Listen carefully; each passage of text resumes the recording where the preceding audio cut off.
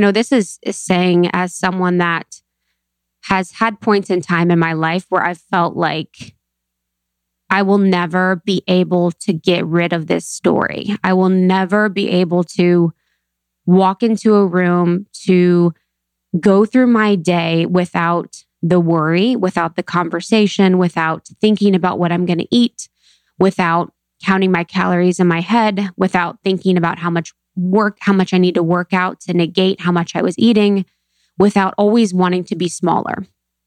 And that was, my programming. That was in my mind from when I was very young. And when I saw the photo comparison from me now to when I was in New York City, and this is what was so profound to me, is I remember being in New York City and I was working out like crazy, twice a day maybe.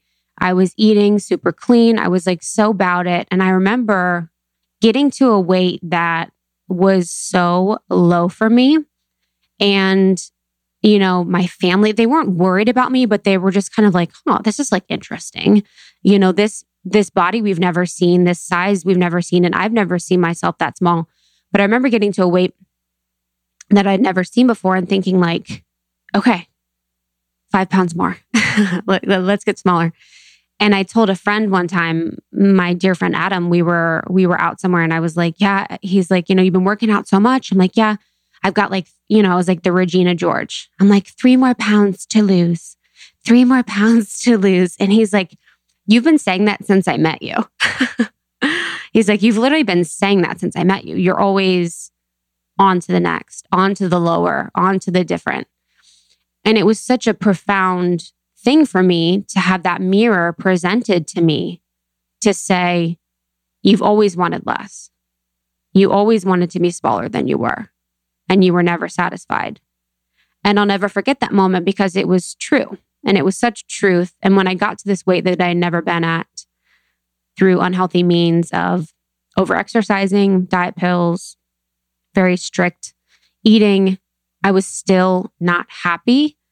And when I look back now, me here today, 15, 20 pounds heavier, I'm like, oh, the mindset was the problem. Not my body, not my size. It was the mindset, because even then, when I'm so much lighter, I was still not happy.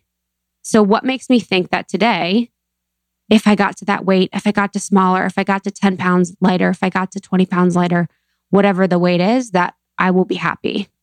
Because that's not what it is. And just for background, on my journey and where I came from as far as like my body relationship, which I'm hopeful, maybe you guys can feel like you're not so alone, or you can relate to, or this could be familiar for you. Weight and body was like a huge, I'm trying to think of the right word. It wasn't like it was a huge priority for my family, which seems odd to say, but it was the feeling when I go to therapy and I work through it. It's that love will be taken from me if I was not to be a certain weight, or if I was to be like a certain size, that I wouldn't be loved. I wouldn't be accepted. I wouldn't be seen. And I'll, never forget when I was really little, me and my sister, I have an older sister. She's 4 years older than me. She was always tiny. She was like tiny, tiny. And I came in and I'm like, not tiny, tiny. And being compared, when we're very little, like we're both eating breakfast, but I had a smaller amount. Or it was like a conversation like, okay, so what should we be doing for Krista? Because it's not the same as Bryn, that kind of comparison. And when I was like heavier, when I was younger, because there was so much change and chaos and emotional turmoil that was happening within my family dynamic, that food was so comforting to me. And my dad is like such an eater. He's the best. He's such an eater and he loves treats. He loves treats. So that was like a comfort for us. It was a way to bond. It was a way to like escape, and it was a way to stuff feelings. So that was like a habit that I picked up from a very young age. And then through high school, high school's like, how invisible can I be? Like, how many diets can I try? And I think, and I hope that the conversation has changed where people are less focused on dieting and being small, especially when we're in high school. But for, my generation. And me growing up then, it was like huge. Like it was literally to be invisible. And I had a girl one time make comments about me and my weight. I had a friend, one of my really good friends, made comments to me straight to my face. And he said, you're fat and you would be better and you would feel better if you weren't fat. And the girl would say like, oh, you actually have like cellulite on the back of your legs. When I was wearing these like shorts to school, which were completely inappropriate. Like the shorts were like completely wrong. But I actually had never thought about my body in either of those ways. So it's kind of like when you're so malleable during those ages within high school and you're so absorbing of the opinions and thoughts of other people, it was like, okay, I'm going to take this on and put this in my library to add to my story. And adding to my story of, I will only be loved if I am not overweight. My family prioritizes health over anything. And I am fat and I have this issue with my legs. And, that among other things led me to, in high school, start to explore diet pills, start to explore dieting and exercising. And I was able to lose weight, to get smaller, to do all those things, but it wasn't at, there was a cost. I had a panic attack that took me to the hospital my junior year because I was borrowing someone's Adderall to lose weight. And it sort of snowballed from there. And I think, as things became even more hectic at my house, that became the thing that I was so focused on from that period on. It was like the constant conversation in my head at all times.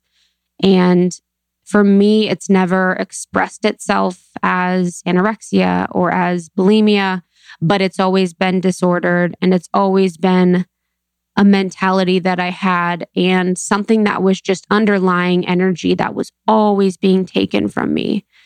And I would always say, like, if I didn't have this story related to the importance of my weight and my body and how I was never good enough and I was never thin enough, I could probably cure cancer.